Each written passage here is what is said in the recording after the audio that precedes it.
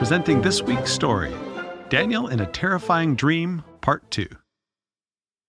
Nebuchadnezzar's head was a mess of maddening thoughts. My enemies claim King Nebuchadnezzar is brutal and powerful. Only fools tangle with him. I'm glad no one sees me now. I'm like a helpless child who's had a bad dream.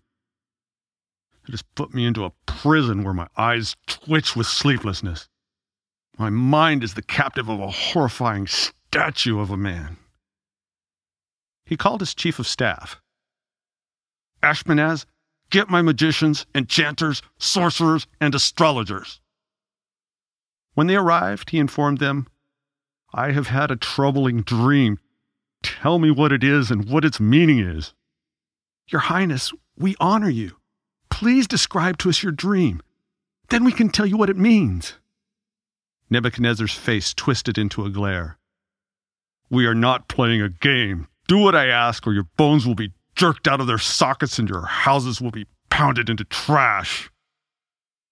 But if you tell me what I dreamed and what it means, you will be given many gifts and honors.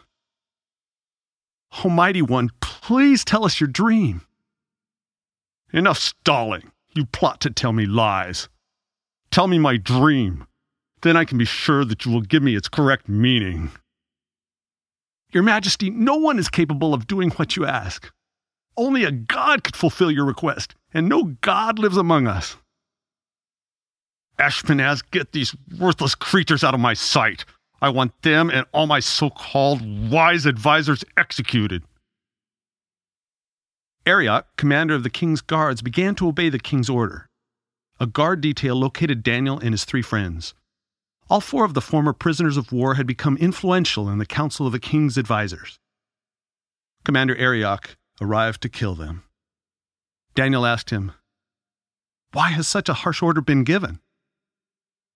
Arioch replied, The king is gripped by a bad dream. He insists that his wise men tell him his dream and explain it. They can't. So all of them are to be killed, including you. Daniel received permission to see the king and requested, O king, please give me more time so I can tell you your dream's meaning. Nebuchadnezzar agreed. And Daniel told his friends, We must ask God to tell us the secret dream so we will not be killed.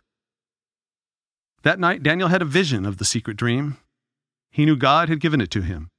He enthusiastically proclaimed, Praise the name of God forever and ever, for he alone has all wisdom and power. Soon Daniel was describing the king's dream to him. O king, God has shown you future events.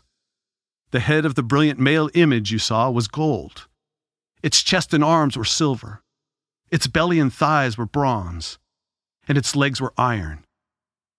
Its feet were iron and clay. Each part represents a nation. A rock smashed the statue's feet, and it crashed into small pieces. Then the rock became a gigantic mountain that covered the earth. Your Highness, that was your dream. Its meaning is, you are the gold head with power over many countries.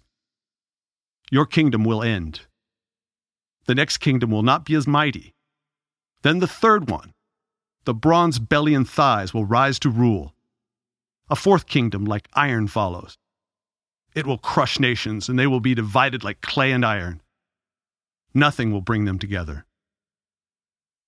God will destroy these nations and set up a kingdom that cannot be conquered.